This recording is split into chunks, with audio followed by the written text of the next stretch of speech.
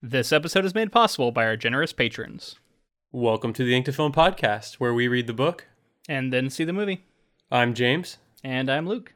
And this week, we discuss Stanley Kubrick's 1964 film, Dr. Strangelove or How I Learned to Stop Worrying and Love the Bomb.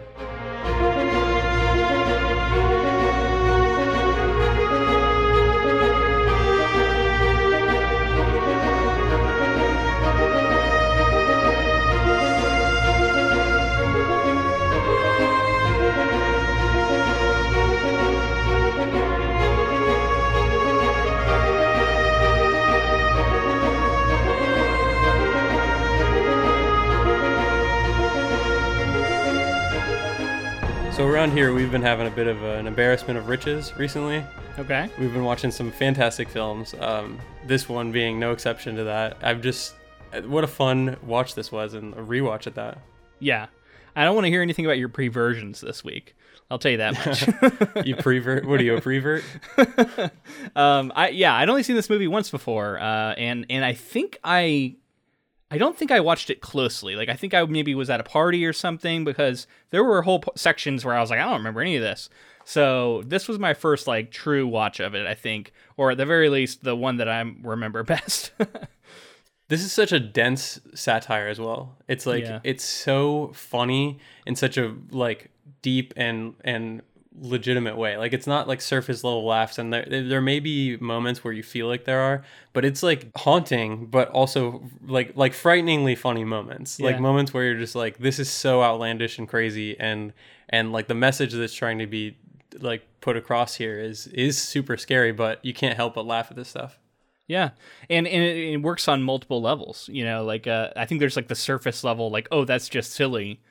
And then you can start to unpack it and realize that it's actually making an even larger point about something. And the way that works is all really cool. Another thing that I liked, because we just covered Red Alert, the book that it was adapted from. And I was surprised by how closely the plot follows the novel. Because, I would think if you ask somebody, if they knew that Dr. Strangelove was adapted from a novel, they'd say, yeah, but it probably is extremely different. And it is in tone, right? But the plot is actually really, really similar. Yeah, I mean, there's really just two, I would say, major differences. One being Dr. Strangelove being in the film, and then the other is just kind of the ending. Yeah, the ending, yeah. But the whole idea of this base commander taking it upon himself to start World War III, that's all from the novel. So shout out to Peter George and coming up with this, that then Kubrick is able to turn into this masterpiece. And that's one of the more interesting things, is that reading this book, he was realizing there was more ridiculousness and just way over the top moments that led him to laughing rather than being scared. And maybe that's with the advantage of I think he had a couple of years after the book came out to develop the script and everything. So the novel was 1958, I think, and you said the movie was 64. So yeah, he would have maybe had a few years. The release of the movie was pushed back. It was actually supposed to be in 63, but We'll talk about that in a little bit. Interesting. You hear people talk about biting satire, and I think this is the template, and this is the holy grail of that. Yeah. It's looking at something and just making fun of it to no end. And still having it be a coherent and fun to watch and interesting to look at. That's another thing. It's visually funny as well. And it really skewers I would say American culture in general. There's like I said before, there's so much going on beyond the surface level. So it'll be fun to kind of tap into that. I know we've covered Kubrick before, with The Shining, and I felt like that was a movie where I knew a lot more, just from the zeitgeist and from hearing things and people talk about this legendary process of making this movie, The Shining. And I feel like that's the case with a lot of Kubrick stuff, but I realized that for this movie, I know almost nothing. So I deliberately didn't look up anything either. So the only things that I know was the stuff that we found when I was looking up stuff about the novel, right? And sort of some of that, the lawsuit surrounding the other film that had a similar plot and that kind of stuff. But that's really all I know. So I'm excited to learn more about it. As we talked about in our Shining coverage, Kubrick is a legendary director in even if it's just for his everyone knows he does like a million takes. He's so meticulous about the details. He's one of those directors that like was really in control of everything on the screen, and he had like such a clear vision that nothing else would do. And we talked about that a little bit in our last project with Alfonso Cuarón with Children of Men, and just that type of filmmaker to be an auteur, to be like that very specific. Everything on the screen was like purely put there by that person, and it's their vision. That's the kind of filmmakers that it's just so fascinating to watch and study and try to learn from. And I feel like you were talking about some of the production stuff so you knew about the Columbia lawsuit that went on. Yep. Where if you didn't listen to our last episode, basically Kubrick and the production company went to another production company they were developing a movie called Failsafe that Sidney Lumet was directing. And they basically said it was the same script, sued them, and made them push the movie back further. And Dr. Strangelove came out first. And Peter George, the author of the original novel. Yeah. Yeah, Peter George was involved with that as well. And that's just the tip of the iceberg for the production of this film, because I was really surprised. It seems like everything that he makes has some just like legendary tales associated with it. Cool. For instance, it's not a spoiler because it was a cut scene, but this movie famously has one of the most famous cut scenes of all time. It was supposed to end, and it was shot where the entire war room breaks out in like a pie food fight, and everything's full of pie, and you can't distinguish one person from another. And it was supposed to represent, like the bombs that were being dropped, and like the way that like the world was just in full chaos and everything. Kubrick realized that this was like, it was more slapstick than satire, and like took it out. But there was actually really interestingly, to put the context of what time period this movie was coming out in, there was a line in there that basically like the president got hit in the face with one of the pies, and somebody was like, "Oh no, my young president has been shot in the head with," or something like that. This isn't the reason they cut the scene. The scene was already cut, but another reason why it may have been cut had it made it through that part was JFK was shot in, I think, November of 1963. Oh, and they had to change a couple of things in this film because the president is so prevalent, and because it was such a tragedy, and it's so close to so many people that like having anything to do with the president and having it be satirical could be kind of a touchy subject. Yeah, it wouldn't be as funny. JFK was assassinated, and he was assassinated in Dallas, and so like notably one of the details is, when the pilot in the film is going through all the rations and calling it out to the rest of the troops, and he's saying like one, whatever it was, the food that they had and the pantyhose and all that stuff. Yeah, all the stuff. Originally the line was, someone could have a really good weekend in Dallas with all of that, but then they dubbed over it to say Vegas because of the tragedy that happened in Dallas. So I guess Dallas is supposed to be more fitting with the kind of cowboy nature of that guy. I think so. Yeah, because Vegas makes sense. I didn't bat an eye at Vegas, obviously, but yeah, I could see maybe they wanted something Texas for him. So, and that also pushed the idea of a presidential like nuclear arms race like led film. They ended up pushing it to 1964 because of that. I think in January is when it came out, I believe.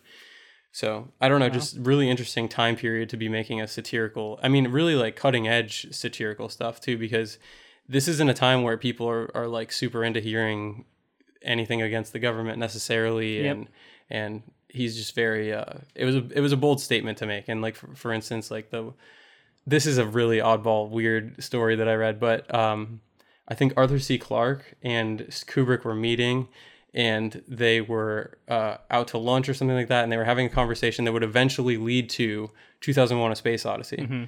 And they saw something in the sky, some sort of shooting star, but it changed direction. So Arthur C. Clarke was like, "We need to tell the UFO detection agency or whatever it was. We need to let everybody know." And Kubrick was like, "No, the Air Force does not want to hear from me ever since Strangelove came out." Wow, how about that? So clearly they didn't like him anymore after this movie. Yeah, and 2001: Space Odyssey, we should absolutely cover at some point here in the future. Yeah, definitely. That was the movie that followed this one. Yeah. Can you believe I've never seen that movie? Wow. Yeah, that's crazy. We gotta fix that. Yeah. So, just a couple other things I wanted to say about Kubrick in terms of like where he was at. This was, I think, his 7th film. So actually, he had directed more films up to this point than I thought last week. Okay. I assumed that this was like his third or fourth, but it's actually like his seventh. Wow. His films up to this point include Fear and Desire, Killer's Kiss, The Killing, and so those first two I hadn't seen, but I have seen The Killing, and then Paths of Glory, Spartacus, and Lolita, which are You've all seen all of those? yeah, and all of those are like classic films that anyone would tell you are fantastic in their own right. So Right. Lolita is another adaptation. Kind of infamous one. oh, definitely, yeah. Yeah. The subject material in that one's kind of touchy. Yeah. Yeah. For sure. So yeah, his run from 1957 with Paths of Glory to Spartacus in 1960, Lolita 62, Doctor Strangelove 64, Yeah. 2001: A Space Odyssey in 68, and then Clockwork Orange in 71, and then it just goes on and on and on. He does a lot of adaptations, right? So there's definitely a does. bunch in there that we'll probably end up covering at some point, I imagine. I feel like most of his filmography is adaptation, so Yeah. we're definitely going to see some more Kubrick. We were talking about the detail that he brings to the films, and this is a satire, and we know he's so meticulous about everything that is going to be in his films, and they do tons of takes. This movie, Peter Sellers in this movie, who's fantastic, who plays 3 roles. Yeah. Which is crazy. It's insane. It's crazy. I feel like you don't see that anymore outside of like really goofy comedies. Yeah, I mean, it's quite a feat to be able to pull it off. You have to be quite like a really talented human being. So he plays the president, the Mandrake, the kind of British officer, and Dr. Strangelove, right? Yeah. It's wild. So originally he was also supposed to play I think it's Colonel Kong, the cowboy guy that was like the pilot of the in the plane. plane as well. So this is another interesting story. Kubrick wanted him to play all 4 roles, and he was having a tough time getting a country accent down. And on set one of the days he was trying to get it down, and it wasn't like really working perfectly, and then he ended up getting injured on set. Like he hurt his ankle in the bomb bay on the plane, and when he hurt his ankle, that was kind of the last straw to say like, all right, we're gonna get somebody else. And so they went and got this guy Slim Pickens, who was known for like being in like Western films. And the guy's not acting, like that is him in this film, like his accent, everything, like he's just like that. He came to set on the first day with a cowboy hat on, with all the wardrobe on, and people were like, oh, he came in his wardrobe, and they're like, no, that's like how he dresses. So they went and just cast a guy who was like that was that guy. And legend has it that Kubrick and company never told Slim Pickens that it was supposed to be a comedy. I wonder if that's true. That's funny. There's so many stories that we could talk about here, and I'm sure we'll get into a lot of them. But I wanted to ask you just really quickly, generally, like how you felt about it. I know we've both said it's funny. Yeah. How was your viewing experience? How did a black and white satire from 1964 hold up for you in 2019? Now, was it black and white? This is my ignorance of where technology was at. Is it black and white due to the technology of the time, or was that a choice by Kubrick to make it black and white? I think a bit of both, honestly. I think that if he wanted to in like 1964, there would have been the ability to have it in color. I'm not 100% on like the exact date. I know it's sometime in 1960s. I mean, this is his last black and white film. Okay. But before that, they were all black and white? Yes. Okay. Interesting. So like up to this point, all black and white, and then this was his last one. Yeah. I think honestly, it was like an aesthetic thing. Like movies had always been black and white for the most part, unless they were like Technicolor or like colored in some way, unless the film was colored. So yeah, I think that it was probably a choice to continue being black and white, and then with 2001, he wanted to change that and go color. And I mean, can you imagine a black and white 2001: A Space Odyssey? It would be a much different movie, I think. Well, I mean, I haven't seen the movie, but just from the little bit I've seen of it, it seems like it seems like maybe he embraced that, like, this is the new way we're making films now, whereas this was kind of that more throwback style. I think as a modern viewer, it's going to be, I don't know, at least for me, it's always kind of a challenge to watch a black and white film because it just feels so dated. But this movie like really plays well from a modern perspective, in my opinion, even though we're not in the midst of the Cold War. We still have extreme levels of just idiocy and like over macho bullshit going on in our government to where it is almost satire, right? And it's been said so many times that like the shit that's going on now sounds like it's something out of out of a novel. It doesn't seem like it could be possibly be real because it seems like complete satire. And that in that sense that it's like I don't know, it's interesting to watch a movie that was like, yeah, I mean, some of this shit has been going on a long time and people have been noticing how ridiculous it is. And I don't know, like I think we were talking before we started about the names of these characters, and just going over them sort of started to solidify this idea for me, where it really is, I think, a lot about like that macho bullshit, right? Like list some character names. So we've got Major King Kong. We've got Colonel Bat Guano, Brigadier General Jack D. Ripper, which I find particularly funny. Yeah, Jack Ripper, yeah. And President Merkin Muffley. Just right. Hilarious names. Really funny stuff. Right, and then you got Turgeson or something is the other guy who's Buck Turgeson. It's just they're almost over the top, like caricature names, right? They're all so silly. These characters all behave like that too. Like they're almost cartoon characters at times. Like they're over the top, but the stuff they're dealing with is also frightening and real too, like real threats, and just the cavalier nature of it all. I really think this movie is trying to say something about masculinity in a way that I don't know that at the time maybe people were picking up on as much, but looking at it now, I see it everywhere in this movie. I absolutely agree with you. There's like, I mean, from the first scene in the film, there's like this like phallic like sex scene that goes on between two planes in the air, and then that was like played to like romantic music, or I guess, you know, more lighthearted music at least. And Kubrick, I was reading an article where Kubrick was surprised that a lot of people weren't picking up on a lot of the innuendo that he was building into this. I think he's saying something about, like you're saying, like, yeah, maybe male masculinity or male sexuality or just sex in general, and like the taboo nature of it during that time period. There's a lot being said for sure, and he was surprised that not a lot of people caught on quickly. And I think somebody from like Columbia University wrote an article to him, or wrote a letter to him, and still like said, hey, I caught on to all this innuendo, and he wrote a thank you letter back saying like you figured, like, I'm glad you found that, because that's awesome. Not a lot of people have been. And I think that's a sign of a really brilliant piece of art, right? Where like all these people can love it, and then you know, all of a sudden someone goes, actually, if you think of it this way, and you like, they have all this evidence, and you can go, oh my god, I didn't see that. And if it lends itself to that sort of analysis, I think that's the sign of something that you can watch multiple times and like find different things every time you see it. I definitely felt like I was finding a lot more this time than the first time when I watched it, where like I said, it was a lot more surface level, I think. Well, and like when I saw this movie, I was too young to really get a lot of what was going on, but I found it funny on a surface level. And that's just that. It's just that the surface level of comedy is right there, and you can have fun with that, and then you can dig deeper. And like when you really start to think about the whole ridiculous nature of it, you start to reflect it to our own modern day, and it's crazy to think like some of these things are ridiculous and funny and good to laugh at, but we're also laughing because it's scary and it's kind of close to home. You were talking about how the portrayals were almost cartoonish in some ways.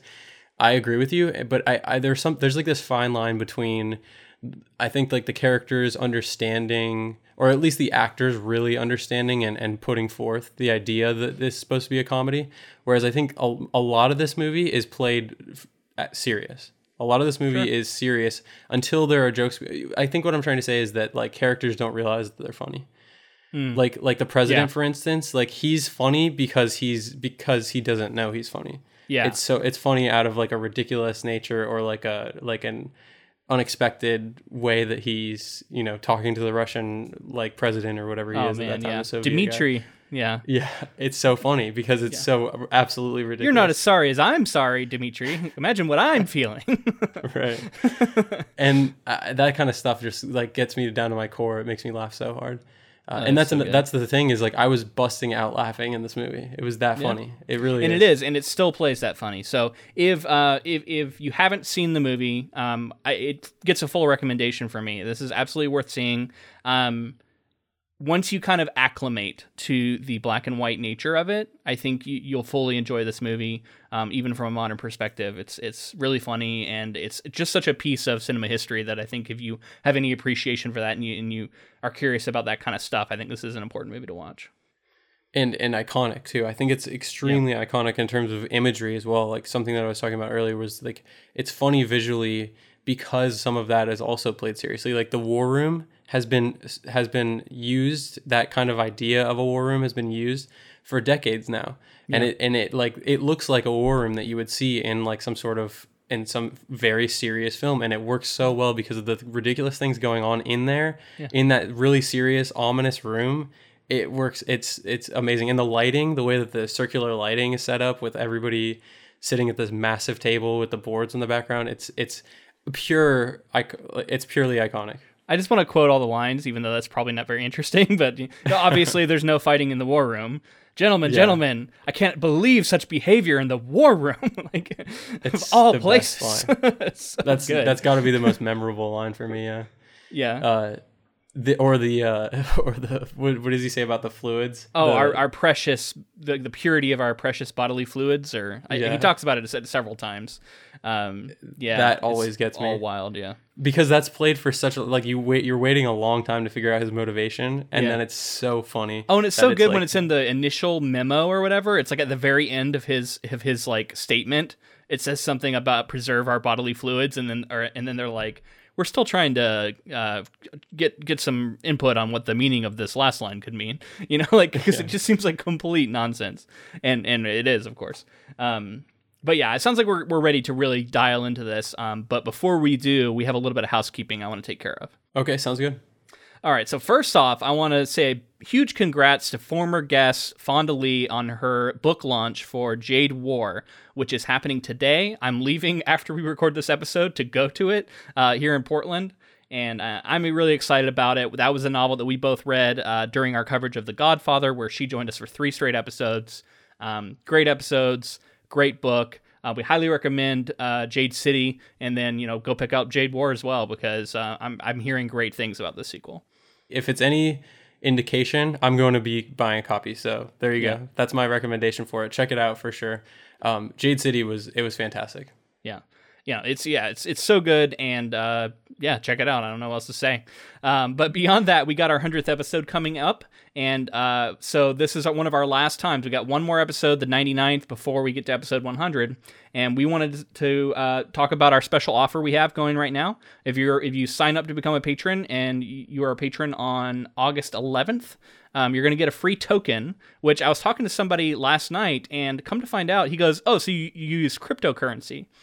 And I was like, no, what are you talking about? And then I thought about it, and by definition, we are giving out cryptocurrency.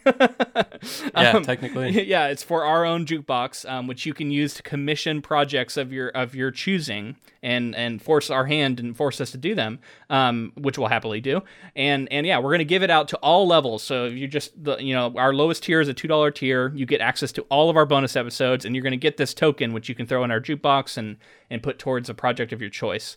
So if you've ever thought about signing up to support this podcast financially, we highly encourage you to do it now, because this will be the best time for bang for your buck kind of deal. To bring it up, we talked about it last week, but this project was commissioned by a listener, Steve E. So thank you again to him. Absolutely. It's a huge deal that you're able to commission this podcast and get us to do it. And thank you for doing it, because it was so much fun to revisit. Yeah, that's the kind of thing you can do, right? This is something we talked about. We probably were going to cover one day, but it wasn't high on the list. But I'm really glad that we're covering it now, and you have a patron of this podcast to thank for it. So yeah, commission your own thing, absolutely. We also are going to be on our 100th episode featuring some short clips from listeners in the episode where we're going to react to them, and we're basically asking you to send in a short recording. You can use an app on your phone, the voice memo app, record it, send it to our Gmail, which is inktofilm@gmail.com. And we're asking you to essentially respond to one of 3 questions. And those 3 questions are, what's your favorite adaptation and why? Or, what's an upcoming adaptation you're excited about and why? Or, what's a book that you love that doesn't have an adaptation that you think deserves one or would lend itself to one? So just choose one of those, record yourself answering those prompts. Try and keep it under 60 seconds, and we'll include it in the episode. Make sure to say your first name and where you're from, too. Yeah, that's going to be so much fun. I can't wait to hear all those basically live on the episode and react. Yeah, it's our way to get our listeners involved. We want to fully, we're inviting our listeners to get more involved in this podcast going forward, because we welcome that sort of thing, and we think it's really cool, and it helps us stay excited for these projects. So going forward after episode 100, that's going to be a big thing for us, I think, and this is a way to start doing that. Okay, I think that's it. That's enough of my housekeeping. The house has been kept. The house is kept. Let's get back to Dr. Strangelove. Before we jump into full plot, I do want to talk about Terry Southern. He's an American novelist known specifically for his satirical style. Kubrick and Terry Southern together wrote the screenplay for Dr. Strangelove. So a lot of the satirical elements can also be tied to this novelist, Terry Southern. I'm not familiar. I didn't know if you were. He briefly wrote for SNL, which I found particularly interesting. He, yeah. No, I'm not familiar. So yeah, I just wanted to make sure that we shouted him out because according to Kubrick and a lot of the people involved, he was instrumental in executing this film in the way that it was. And many people said they read the screenplay before it was being filmed and thought it was one of the funniest screenplays they'd ever read in their lives. So Props to both of them. All right, so I'm going to read, I think this is a record here. I'm going to read the shortest synopsis for a film for anything we've covered on the podcast so that we can really talk about all the details more than the plot. Here is the very quick plot summary. Entire thing, or are we going to do parts? This is going to be the entire thing. Okay. I'll walk us through kind of some of the parts going forward, but I was thinking we talk about it in 4 parts based on the different locations that it takes place. Okay, so, sounds good. This is the plot summary. An insane general triggers a path to nuclear holocaust that a war room full of politicians and generals frantically tries to stop. Extremely simplified version. But basically... Yeah, we're in full spoilers, by the way. They don't stop it. They do not stop it. Yeah. It's... that's a big departure from the book, where they do, essentially. Right. Kind of, yeah. They do stop it. But yeah, that was... You asked me in the book episode, you were like, did you expect them to stop it? And I was like, no, I didn't expect them to stop it, because I didn't know the changes, obviously. I didn't remember that this movie ended with, like, world destruction. I don't know why. I somehow didn't realize that. I didn't remember that that's how it ended. Yeah, and one of the funniest monologues of all time about going into the caves to the human race survive, and we got to get to that in a second. Yeah, we got to. So, what's the locations what's the locations you want to talk about? I think it's an interesting way to talk about it. Actually, I'm excited. On the plane, we're going to talk on the plane in the war room, with the general. And I had a fourth one. That's the 3. I think there's only 3. Well, I guess we can talk about with the general when he's alive, and then when Merkin is continuing on and like asking him to shoot the soda machine and all that to contact. Yeah, Mandrake is trying to contact. Yeah. I say we save the war room for last, because that's where the movie ends. Okay. Yeah. All right. So we're starting with. And we can talk about more chronologically. We can break off from the plane, but I just thought this would be interesting. So okay, yeah, let's try it. I think it's really funny to mention the way that it opens. I already talked about it a little bit, but like the refueling of the jets. Mm-hmm. Do you know if that seemed very real to me? Like that with those real planes seemed like. So that was stock. From what I understand, that was stock footage that they compiled and it was like some sort of like military training or whatever it was. They had some stock footage of that they put into the movie. We were able to get the rights to and everything. Because a lot of the plane stuff after that doesn't look that great, but that looked really good. So to talk about that, since you brought it up, the B-52 in the film was a very secretive plane at the time that they were making this. So no one was allowed to know the inner workings, how it looked, anything like that. And the set designer was able to, the interior cockpit, they were looking at one image that they found in like a British aviation magazine or something that was like through up to the front of the cockpit. And from that, they recreated the entire cockpit. And this is the craziest thing I've ever heard. The Air Force, they had like the PR people had some Air Force people come in order to like drum up interest and like kind of get some input from the Air Force to hear like what they thought about, this silly movie and everything. And the Air Force people that were there were so surprised at the accuracy of the cockpit that they felt that someone must have given insider classified information to the set designers and everyone in order to replicate it so perfectly. Wow. And Kubrick was worried because he heard about this and he had to contact the set designer and say like, I really hope that every way that you made this was legal, because I think we're going to be investigated by the Air Force. Well, and I mean, you had Peter George involved, which we talked about how he was a member of the RAF, the Royal Air Force for Britain.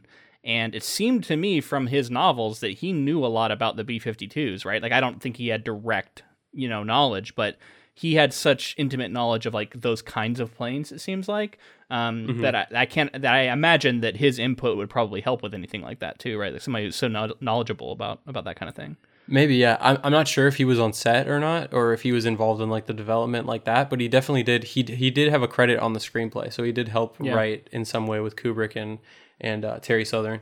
Yeah, I mean, that's a good point. I think there was another plane that I was reading that they were basing a lot of the stuff off of.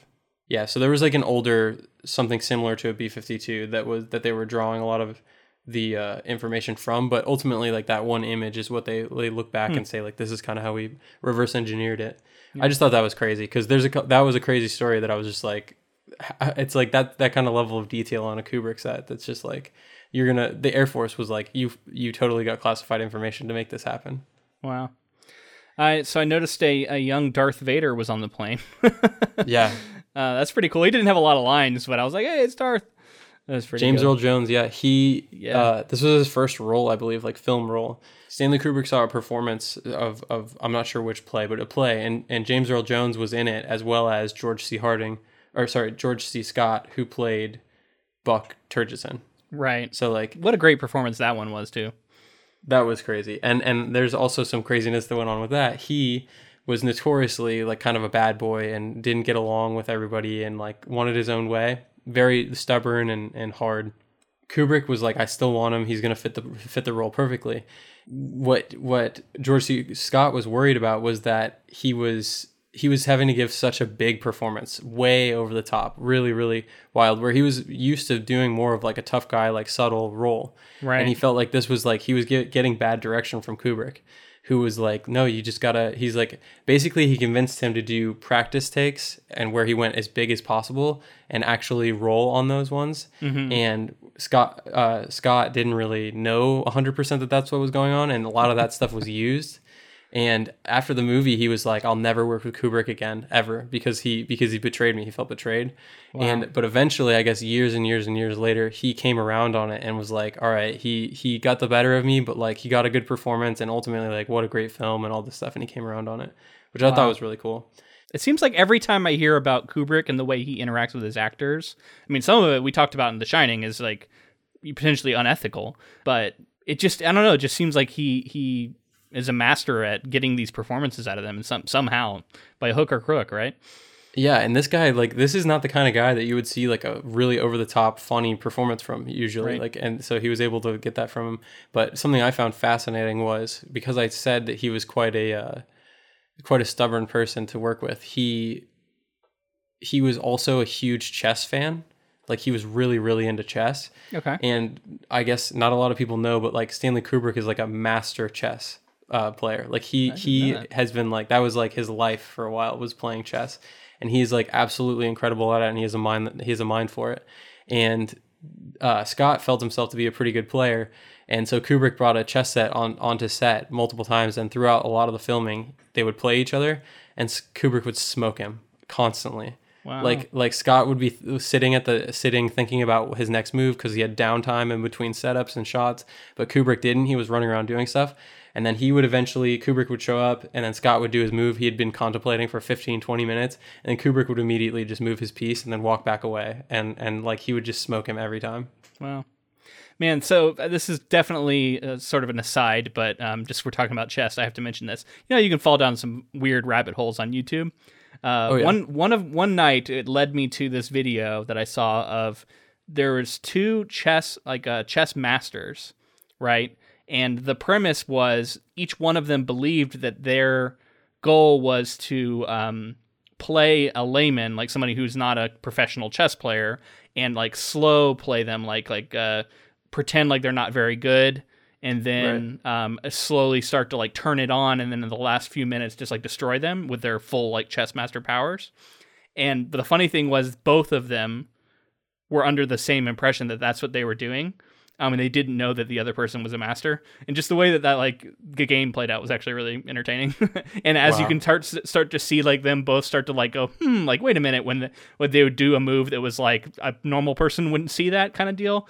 And then the speed starts picking up in a way that was like, I think, indicative of it. And it was just wild. And you can find that if you search for the right keywords, I'm sure, on YouTube, if you're interested in that sort of thing. That's awesome, dude. And then I had like a million chess videos that I didn't want to watch after that showing up on my recommended videos, of course. Anyway, so let's get back to Doctor Strangelove. So we were talking about the plane. So let's focus on that some more. Yeah. I did want to say something about James Earl Jones real quick. He, like I said, this was his first role, but to hear that voice, that legendary voice of Mufasa and Darth Vader, it's so cool to like get a random James Earl Jones, and to have your first role be in a Kubrick film. I'm always in awe of the people who were able to like work with Kubrick when they were young. Like Tom Cruise worked with Kubrick in like on Eyes Wide Shut. Oh, okay. Yeah. In like 99. So that's, or like, that was his last film. So that's so interesting to think of like a master filmmaker working with somebody, and then to see where a lot of these people would go on. Like James Earl Jones, like look at that career. Look at like how iconic he's become as an actor, and like Tom Cruise in his own way. Sure.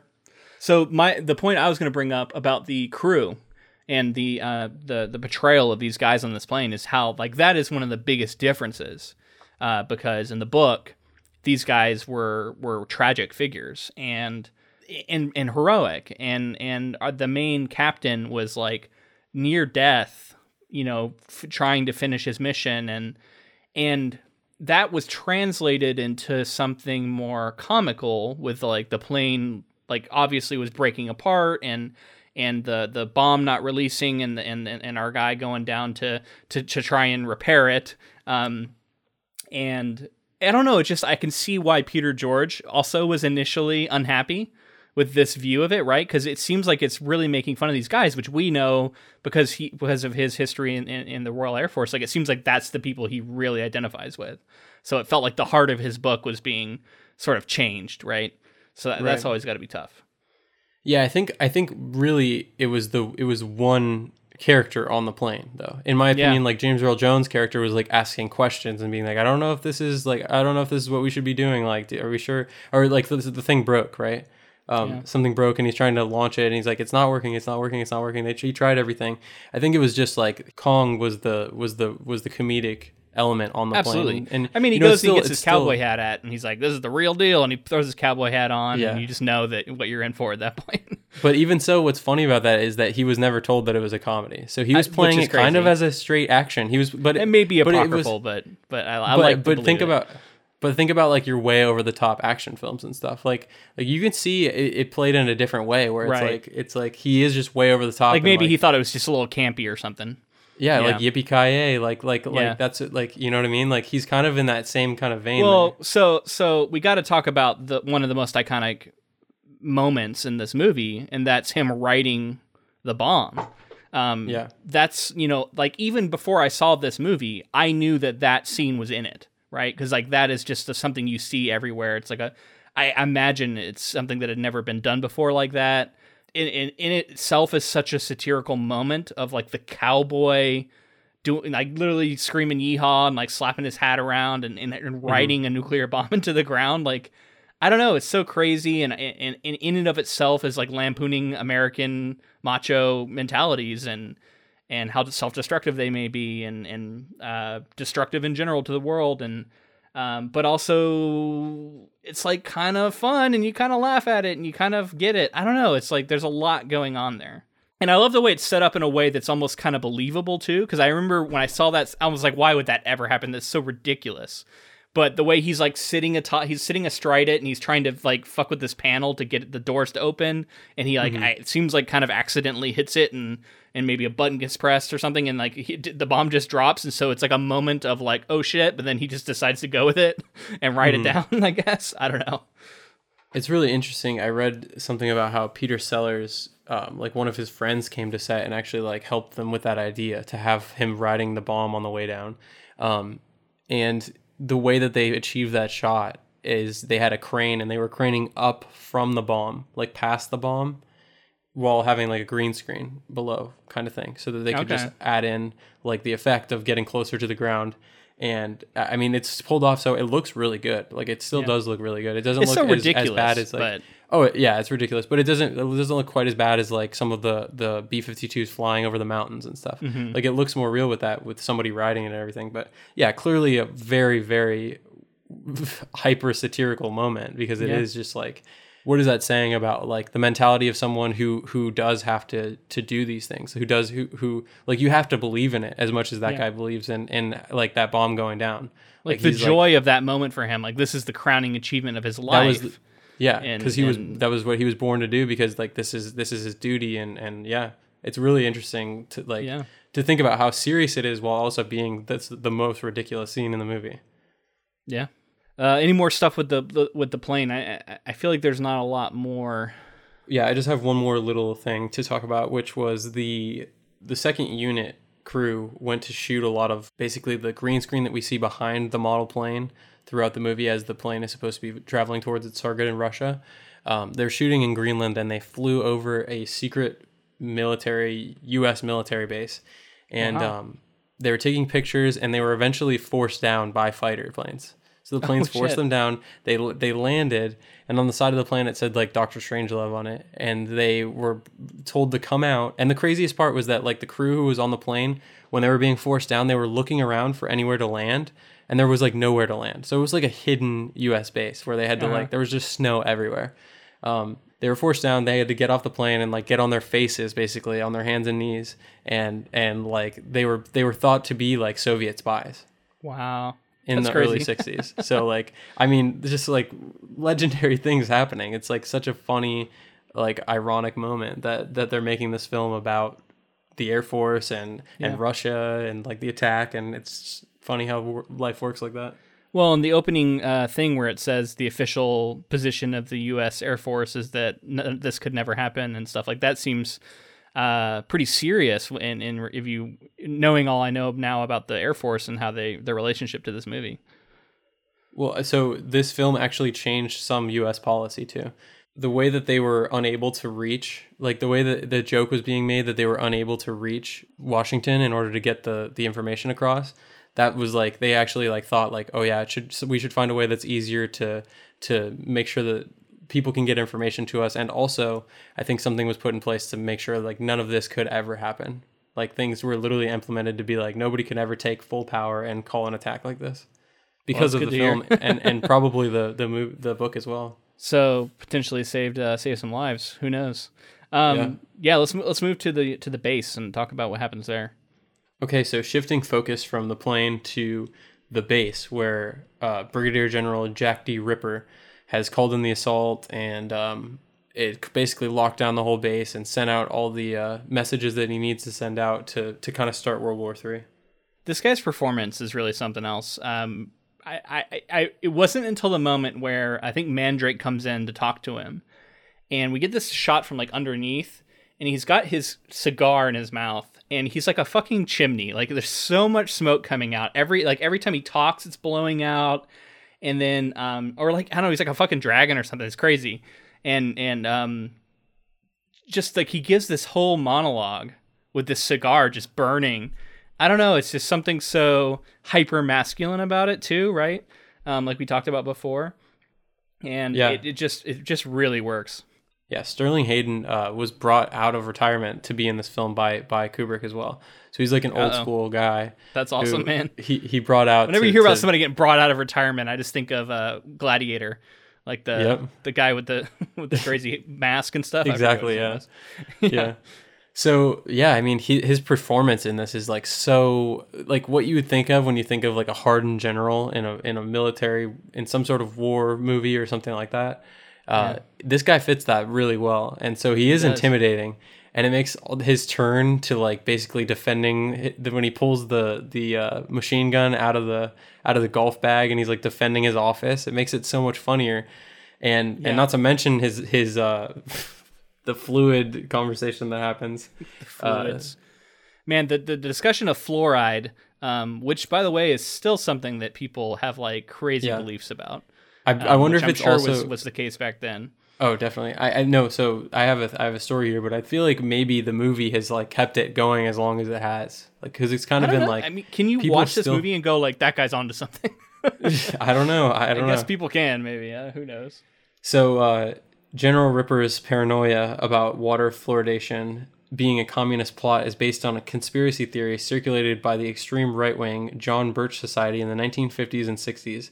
The organization, which was founded in 1958, was quite influential in conservative politics at the time, and the fluoridation is a communist plot theory took hold in many rural areas in the U.S., with some small towns going as far as to not only ban fluoridation of water, but to pass ordinances requiring the arrest and jailing of anyone who advocated it. Wow. Well, we still don't have it in Portland, Oregon. I can tell you that much. It's probably It's- because of General Ripper. Yeah, and everybody's teeth suffers for it, from what I understand. Really? Yeah. Cool. Because I came here and the dentist looked at my teeth and they're like, "Oh, your teeth are great." And they're like, "Are you from around here?" And I'm like, "No, I'm from Florida." And they're like, "Oh, that's why." Because you guys actually have fluoride in your water down there, and apparently it really helps with dental health. Wow. Um, So yeah, so apparently he wasn't onto something, and make sure you drink fluoridated water. or I mean, you whatever don't have to drink it, but it doesn't hurt you. Like, Yeah. it's just a chemical. It's in such a very small quantity. It helps keep the water clean, for one, and yeah, it doesn't hurt you. I don't know. I'm not a scientist, but I know that it's a bunch of bullshit. So that's as much as I know.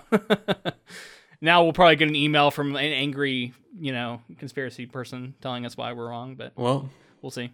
yeah. So Mandrake is in there, and he is like the voice of reason in the office, trying to stop Ripper from all this stuff happening.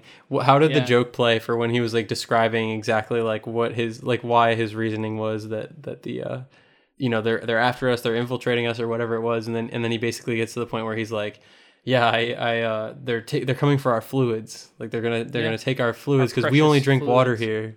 We drink water and they don't Rainwater. drink. Yeah, they don't drink water here. They or over there they drink vodka and Yeah, no, that story he tells, he even, and I think this is very pointed. He asks Mandrake, I asked him, when did you first discover this thing with your fluids and all that stuff, right? And he talks about a time in which he basically had like erectile dysfunction. No. Between the lines, I think like it's he said it was like during the act of love, right? Like No, I and think- he I think had for- something where he couldn't perform or something. so what I got from it, what I understood is that he ejaculated and then became fatigued. So like the fluid being Oh, see, I thought it was that he just couldn't perform, and so he blamed it on he had been drinking this water or something. Like he had to Gotcha. have some reason. I don't know. I'd have to go back and watch that scene again, I guess. Yeah, To know. I'm pretty sure because he talks about how like women are after his fluid as well, and like sometimes he'll let them have it or something like that, or like he'll have sex with them, but he won't let them have his fluid. And like basically, I think that he like it was Yeah. ejaculating and then felt like fatigued later on, and said like it's like you're losing your essence, you're losing like a part of you, and that's what they're coming Yeah. to take is our essence. So we're fatigued and weak. Yeah. You know what's crazy is this is the kind of shit that like I could totally see reading on Twitter though. Yeah, man. People will make a conspiracy out of whatever they can. Yeah, man, it's insane. And no, there is like a hyper masculine culture that you can stumble into if you're not careful. And there is a lot of this like magical thinking related to sex and to your body and like all this shit where people like, you got to do this for performance and all this stuff. And I don't know, it's wild, man. And a lot of it's complete bunk and it's just, I don't know if it's like, it's funny and sad to see that it was still such a thing back then and it's still Yeah. a thing now and it hasn't really gone anywhere. This film really brought to light the idea that like it feels we are definitely in some rough times right now. There's a lot of shit going on that wasn't going on before, but it also brings to like a lot of these people are going around saying like make America great again. And it's this idea that like it was so great before, but like there was fucking stuff going. And I'm not talking about this ejaculation stuff. I'm talking about like more of like what we get in the war room and that kind of thing. But Yeah. just this idea that like it was always pretty shit. Like people were worried about the end of the world in the 60s. And like it's still up in the air. Like we're still worried about the end of the world. Not to mention the rampant, unchecked sexism and racism. Yeah, of absolutely. The 60s. Yeah. Yeah, but yeah, so it just makes me this film really makes me think about the fact that like it's always bad. Like it's always like Yeah, this makes it's always bad. That's a good takeaway. but it's also like It's makes always you feel been bad. It will always be bad. but it makes you feel a little bit better about like the idea that like, oh, it was good and now it's bad. No, it's just always been bad. So just realize that like it's no worse than it ever was. There's a certain power in being able to laugh at something too, though, right? Like it takes away some of the terribleness of it if we can just like have a dark laugh about it, you know? Oh, and I absolutely believe in that. Like this idea that like you have to laugh about stuff no matter the situation, because if you don't, the alternative is like screaming until you die. Like, you know what I mean? Like complete despair. There's nothing else. It's just you have to figure a way through it. And I think laughter is really interesting in that way, that like you can feel it, you can still laugh, and you can still like laugh at things that are just the most dire and like dark things that can happen. So do you want to talk about how like when the invasion starts, and like I said, like he pulls the machine gun out and he's like firing out of his office, and Mandrake is trying to get the code all along. And the way that was shot, I thought was really convincing. Like, there's we got a lot of like over the shoulder like war shots of these guys shooting at each other. Yeah, that almost felt like it was from a different movie. Definitely, if that makes any sense. Yeah, I definitely feel that. Yeah, even the way that the things were shot in, it was all played for laughs. But like the way everything was exploding through the windows and the bullets flying and like the squibs going off on the walls and all that stuff, like that's very clearly shot as an action film, like as you would see it shot in another action film. So. Oh man, Mandrake following him, like when Mandrake's trying to win him over to get the code, and he's recounting, he's like, just like we did before where I had the belt. Do you remember I had the belt and I was giving you the belt, and like just trying to convince him that like what they had done was so awesome. It was so funny. They had gone through something together. Yeah. Yeah, like remember me with the belt? So and you with the gun? Yeah. yeah. And the way he shot it too was also like very phallic. I feel like he was holding it really low, like down by his crotch, and like the way he was holding it and stuff. Like, I don't know, man. The more I think about it, the more I see this kind of stuff all over this movie. Yeah. Like if you watch this movie and you've never thought about that, like I don't know, like I hope I'm opening some new doors to you and you're open to it, you know. But I see it everywhere now. The more I think about it. No, I mean it's definitely there. Especially, I mean, the idea that he opens the film with the one that I'm talking about is like, I mean, you've been touching on it as well, is like that macho, like this is like phallic, like this is like sex related, or this is like macho. Well, like, and linking that to war. Yeah, like the drive for war and killing and supremacy of America, and how a lot of that is like these guys who feel this drive to be the biggest dick, right? And there's so much of that going on, especially in the war room we see later. Speaking of, do you want to pop over to the war room for a little bit? I think we should. Let's go to the war room. Yeah, man, no fighting in there. So gentlemen. Yeah, we did this Turgensen, Buck Turgensen guy is so over the top. When we first meet him, we actually meet him through kind of his secretary relating things to him in the bathroom, which I thought was actually a really clever scene. And then I love his mannerisms when he's on the phone. And to me, it was like he was wearing a uniform, yet he wasn't. He was like in his underwear. But the way he like slapped his stomach and then like was like putting his hand on his hip and talking, like it just felt very much like he was pretending like he was wearing a uniform even though he wasn't. I don't know. Did you get that from that scene? Yeah, no, I mean, I think him being introduced in the bathroom is also interesting because he like it's like an intimate space, right? It's like somewhere where it's the what's the weirdest and funniest place that you could introduce somebody? Probably like and he's sleeping with his secretary, right? So you know, and then the way he like was talking about like say your prayers, and then he talks about praying several times, and it seems so incongruous with like the behavior we're seeing from him. And I think that shows that like the two ways of thinking and how people are able to hold two ideas that are completely at odds with each other in their minds and not really see it. And we're seeing that going. There's a word for that I'm drawing a blank on, but we're seeing that in this guy because like on one hand he's like so gung ho for war. He's so cavalier about like the deaths that are going to happen, and he gets excited about it too. Like he's like, he's like, my guys are going to get in there and they're going to bomb, and like he like throws his arms out and does the plane stuff, and he like realizes what he's doing. And that's what I think he was getting at when he felt like Kubrick was making him go like way over the top, because he was like, there were times when he was way over the top, and it still worked. It didn't feel really wonky. So yeah, I want to talk about Peter Sellers because I feel like we haven't talked about him enough. He makes this movie for me. the fact that he's Merkin and the president and Strangelove, and the way that the president is played. There's stories about Merkin and the president are the same guy. He's Mandrake. Mandrake, yeah, sorry, the other There you M. So Mandrake, Merkin, and Strangelove. Dr. Strangelove, yeah. All of them are absolutely hilarious in their own ways, and there's funny stories, like behind the scenes stories about how originally they were playing the president as also like very, very funny, and everyone in the entire war room was just cracking up because he was mostly improvising a lot of those lines, and people were just dying laughing in the backgrounds and stuff. They couldn't keep it together, and then that mixed with the fact that like Kubrick came up with the idea that like the president should be the straight man, with everybody else being like funny or weird or crazy or whatever, and he's supposed to be much more straight. And so he was very much like this, like he realized like the gravity of the situation, it feels like, and a lot of people, except for when he was on the phone with Dimitri, because that was just pure comedy to me. That's the most amazing scene, and apparently like that was most of that was improvised as well. Like the first line was like, "Hey Dimitri," like starting like that, and then just boom, improvised for like a couple of minutes. Wow. And like he's probably not talking to anybody on the other side of that phone either. No, probably not. Yeah, nobody's more sorry than I am. so good. Our boys did something silly.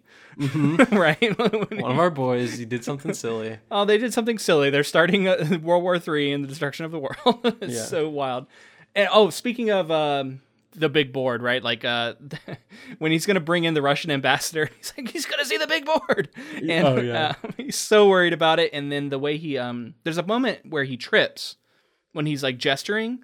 And then he like rolls and kind of recovers and finishes his lines. And to me, that just seemed like something that happens accidentally, but maybe it was fully planned. Do you know anything? Yeah, it was. That take was left in. And this is what I'm talking about with Kubrick being such a meticulous and such a specific director, having this film be so improvisational, and like having like the trip stay in because it kind of fit what the mood was going on. Like that's like, the guy was like out of control. So it totally works. And so he's like really in keeping with the idea that like what works, and like it doesn't necessarily mean like 100 takes doesn't mean that it has to be a perfect take. It just has to be like a magical take. So well, and knowing when to spot it, because you could easily look at that and go, oh, we can't use that takey trip. That's not what was supposed to happen. But then like being able to recognize, no, that's actually great, and we're going to use it. Exactly. That's really cool. So I did want to talk about that famous cut scene really quickly as well, because he ended up cutting it also because it was everyone was laughing through it. So that became a thing, was like Sellers was making everyone laugh throughout the whole movie. And when Dr. Strangelove is giving the monologue at the very end, you can see actors bright cracking in the background. Really? Yeah. There was a couple that were definitely stoic and weren't, because I kept looking, because his performance is incredible, and I was looking to see like if people were going to crack up, and I wasn't spotting it, but maybe I wasn't looking far enough back or something. I don't think it happens often, because what they had to do was cut around the laughter. And the editor talked in this documentary I was watching. He was like, I cut just as people started to laugh like so many times, and I was having to cut so closely around the room, and somehow we got it pretty well. But yeah, there's a shot of like the Russian ambassador who's like, he like cracks at one point. So just one more time, tying it back to this hyper masculine guy, right? This Buck guy. When the Doomsday device is described by Dr. Strangelove initially as this device that will automatically activate and will kill the world, and it's a nuclear and it's a deterrent in that way. And Buck's reaction is, "Man, I wish we had one of those Doomsday devices." Like, yeah, so dumb, man. so stupid. So back over in the base, we get the whole scene with Bat Guano after our commander kills himself, and the trying to and not having enough money for the payphone to do a collect call to the president. Also funny, and this guy who's just like completely oblivious and not having any of it, and then you'll have to answer to the Coca-Cola company. Really, really funny stuff. So funny. That moment is amazing. After this you're gonna have to answer the Coca-Cola company. Oh god. Well, amazing. And you prevert. Don't have any preversions in there when he goes into the thing. Yeah. When he goes into the to the phone booth. So when he goes into the phone booth, what I love is that like he doesn't have the change to do it, so he tries to do collect, and then the White House won't accept the collect call. I find that to be so funny. Because obviously they wouldn't, because people are probably always trying to collect call the White House so that they don't have to pay it. But that is and like the idea that you could pick up a payphone and call the president is kind of ludicrous in and of itself. But it's so funny.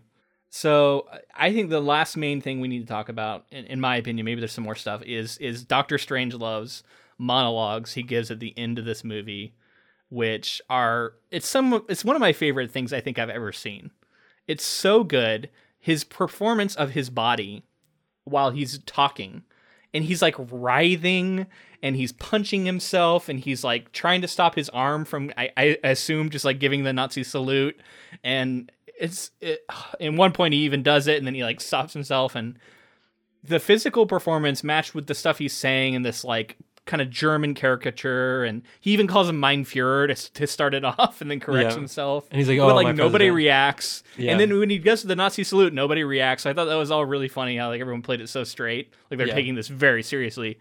God, just the stuff he's saying and the delight he has as he's describing the idea of like, 10-to-1 ratio, and you know we're gonna have to repopulate the earth, and he's trying to calculate. He's calculating the isotopes, like the what is it called? Yeah. The half-life, I guess, of like how long it's gonna be radioactive and everything, and he's just like trying to work it and stuff. He can't even get it out of his coat because his like whole body is just like fighting itself. I don't even know what's happening. Like, what is happening with him in the scene? Is there behind the scenes stuff for this? Like, how did he come up with this? I didn't see anything specific as to like what exactly he was doing, but I did see that like Stanley Kubrick used his black gloves whenever handling lights, because lights stay really hot even if you shut them off on a set. And Sellers saw that and was like, "Let me have that glove," and he like wore the glove, and it became part of the character for the evil hand. Like his evil hand wore the black. Yeah, because only that hand had the glove on. Yeah. So and I love that. It's like I think it's this idea that like this is like the World War II has ended, and he is a German scientist who was able to get over to the U.S. side, and was still like based off of real things. Like we had Nazi scientists in our employ, absolutely. Bad ones too. You can get really deep into that. Some bad ones. You had me listen to that actually. The Joseph Mengele stuff. Yeah, last podcast on the left did a deep dive into that. Yeah, it's crazy. We had really bad Nazis on our payroll, so. Yep, just throwing that out there. And so it's like it's very dark, but it's so funny too, because it's like one of those things that like there's power in laughing at it, I guess. Mm-hmm. But he also to me is like a symbol of fascism and how it has infiltrated our government, right? And like this guy is this.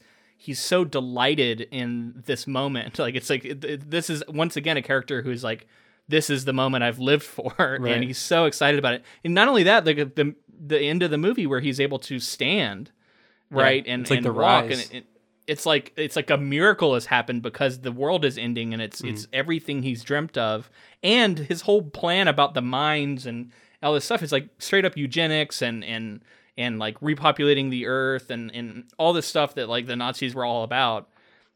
Yeah, it's so good and so over the top and wild and funny, man, so funny. That's what that's like the fascist thing is like waiting for an opportunity to strike when like weakness is there, and then like taking power, and that would be like 90 years go by, and I love that Buck, he's talking about like, what if the Russians have been like, they're gearing up for 90 years and they come out and they're more powerful than us, and like he's already thinking about the war after the war and everything after the war 100 years from now or whatever. So when we come out, but I love Strangelove because the moment, it's one of the most iconic lines to me is when he's like, "Why didn't you tell the world?" When they're talking about like the Russians have the hidden bomb, and like the idea of nuclear deterrent is like, I have it and you have it, and then like if you don't tell the world, then it's like, why do you even have it? Because there's no point. Yeah, the doomsday device. Yeah, so funny. They're like, we were going to in like a week or whatever. Why didn't you tell the world? It's just so funny. So Strangelove at the end, he's like writhing and fighting himself and punching himself and like falling out of the chair. And then he stands up, and it's like the rise of this fascist moment, and it's like he's rising up, and like he there, because basically his whole plan is like afterwards the people who are in the bunker will become the leaders and carry forward the world, and it's just so funny and so dark. And then you can see like in a way Buck is like America too. Like he's the average American in the way that he immediately is able to set aside his morals and his religion, because he's like, the foundation of the monogamous relationship is not going to be able to work in this situation, right? And it's like he's like giddy about it. Like he's so into it, even though like ostensibly he's not. He's a religious guy and all this stuff, but he's so quick to set that aside at the prospect of this Right. We're going to be highly selective in which women are going to be into, like it's for their sexual prowess or whatever. And it's like this fantasy, right? Yeah. In this is all about the destruction of the world, millions, billions of people dying. Yet all these guys are so excited about it. Because they're gonna reap the they're benefits. Gonna be one of the people who are gonna live, and they're gonna reap the benefits, and they immediately convince themselves that this is like the only thing to do, and it's actually a good thing. And I don't know. And then there's also just the fact that the president is sitting there on the other end of this, and we know that is the same actor. Like I don't know. I think that's really cool to see how he's kind of reacting to it and going, oh, what about that? And it's his own performance essentially that he's reacting to. It's pretty wild. Yeah. So really quickly, I just wanted to knock out these last couple of things. So it's a really interesting order how everything ends, right? So the bomb is dropping in the perspective of Kong, the commander who's like riding the bomb down, and then it hits, and then we cut to the war room where Dr. Strangelove has this whole thing, and it's seemingly the bomb has gone off, but then it cuts to, after his whole speech and everything, cuts to the actual bombs going off with "We'll meet again," which is the funniest part. All real footage too of bombs going off. Actual bomb testing and stuff. Yeah. So and "We'll meet again," that song playing is so like poignant and funny and sad and scary all at the same time, and it's also like a fantastic song. So it's what a way to end the movie. But I just felt like that really chopped up weird order that everything, because the bomb went off and then we get everything inside the war room and then we see the explosions and everything, because it's like the reaction. Well, I assume the second are supposed to be more like the doomsday device maybe triggering or something. I don't know. Regardless, I think brilliant. What a fun movie, and I think I think you could, and I'm sure just tons of stuff has been written about this. You could really dive into all the different social and satirical things that it's trying to do. Definitely. So I have one more thing I want to talk about, but I want to wait to the very end. And just to tease it a little bit, Stanley Kubrick enlisted Terry Southern, who helped write the screenplay for this film. Mm-hmm. He enlisted him to script a sequel titled "Son of Strangelove." Okay, and you're going to tell us about that? Yeah, I want to tell you about it. Okay, cool. He had a specific director in mind that I find fascinating. Okay, so before we get to that, then I do want to announce our next project, which is going to be a 1-week project, but I think it's something that people are going to be excited for. We are going to tackle Christopher Nolan, and we're going to do Memento, which is one of his early films, but a film that I adore, and we know is based off of a short story. Yeah, Christopher Nolan, fantastic director. I'm sure everyone's familiar. The last 10, 20 years, he's been prolific and, Yeah, one of my favorites. Putting out really interesting films that really make you think. I just want to shout out Stephen E. again. Thank you for commissioning this. We hope you enjoyed it. It's been these last 2 weeks, and it's been a really fun project for us. And if you want to find out how you can join him in commissioning stuff, definitely check out our Patreon, which is patreon.com/ink2film. And like I said, we got that special offer going where you're going to get a token that you wouldn't otherwise normally get for just being at the lowest tier. So check that out if you're at all interested. You can connect with us on social media. We're on Facebook, Twitter, and Instagram, all of those at ink2film. And make sure to join our Council of Inklings, because we post polls in there, we get listener feedback, we do all kinds of stuff to try to connect with the community, and it's a great way to stay in touch. Absolutely. And another way that you can help this podcast out, rating and review, whether that's on iTunes, Facebook, anywhere that you can publicly talk about it, would be great. That always helps. And then also just telling a friend, word of mouth. Like if you know somebody who's into, reading and into film, tell them about this podcast and help us continue to grow. Thank you to Jennifer Delazana for providing our transcripts. And thank you to Multi Music for the use of our intro and outro music. Okay, so the last thing I wanted to talk about here, I find this to be really fascinating because it's a sequel, which typically I'd be like, I'm not really interested in that. But in 1995, as I said, Kubrick enlisted Terry Southern to script a sequel titled Son of Strangelove. Kubrick had Terry Gilliam in mind to direct. Wow. The script was never completed, but index cards laying out the story's basic structure were found amongst Southern's papers after his October 1995 death. It was set largely in underground bunkers where Dr. Strangelove had taken refuge with a group of women. In 2013, Gilliam commented, "I was told after Kubrick died by someone who was dealing with all of that. And they said that he had been interested in trying to do another Strangelove with me directing. I never knew about it until after he died, but I would have loved to." Wow. Yeah. I would have loved to see that. It sounds Seeing more Strangelove would be good. It's interesting because he's I feel like there's less of him in this movie than I thought, like because you don't even see him until like really the third act, other than like a little bit here and there. Yeah. But I think it's also one of those things that's like less is more in a way too, though, because that character kind of works best in being just small doses, I think. Yeah. I mean, his introduction, like the shot of him in shadow and like the way he's like rolled out is, it's so iconic and so funny. And it's like he's been crippled by his Nazism, I guess. I don't know if we can read into that way. Maybe I don't want to be ableist about it, but it just seems like that's what they're trying to say with him being in the wheelchair. Yeah, I think so. And it's also sending up like it's kind of a throwback to something like M or like early German, pre-war Germany. Yeah. With films like M and things like that, with like the really super eccentric bad guy who's like over the top, but also like to be feared and stuff. And it's very film like historically significant, I feel like. And it's interesting because I noticed in this watch through, and I didn't mention it earlier, but even before that, he's officially introduced. I think he's sitting around the table, and you actually do see him because he's got his glasses on and he's got his hair. So he's actually pretty identifiable, and it's when the president obviously isn't on screen. It's when the other guy's like talking on the phone and stuff. Buck, off to in the background, I think you can kind of see him sitting there at the table. So I like that like consistency, like he is in the room, even though he hasn't really said anything yet. Yeah, I had a great time watching this, and honestly, I think I'm gonna rewatch it again soon. Like I had such a good time watching it, and like I would love to relive it again here soon. So fun. I'm probably gonna check it out. Yeah, we hope you join us next week. We're going to be doing Memento, like we said earlier, and it's going to be our 99th episode, so our penultimate before the 100th. So excited about that, and hope you join us. So until next time. Thanks for listening.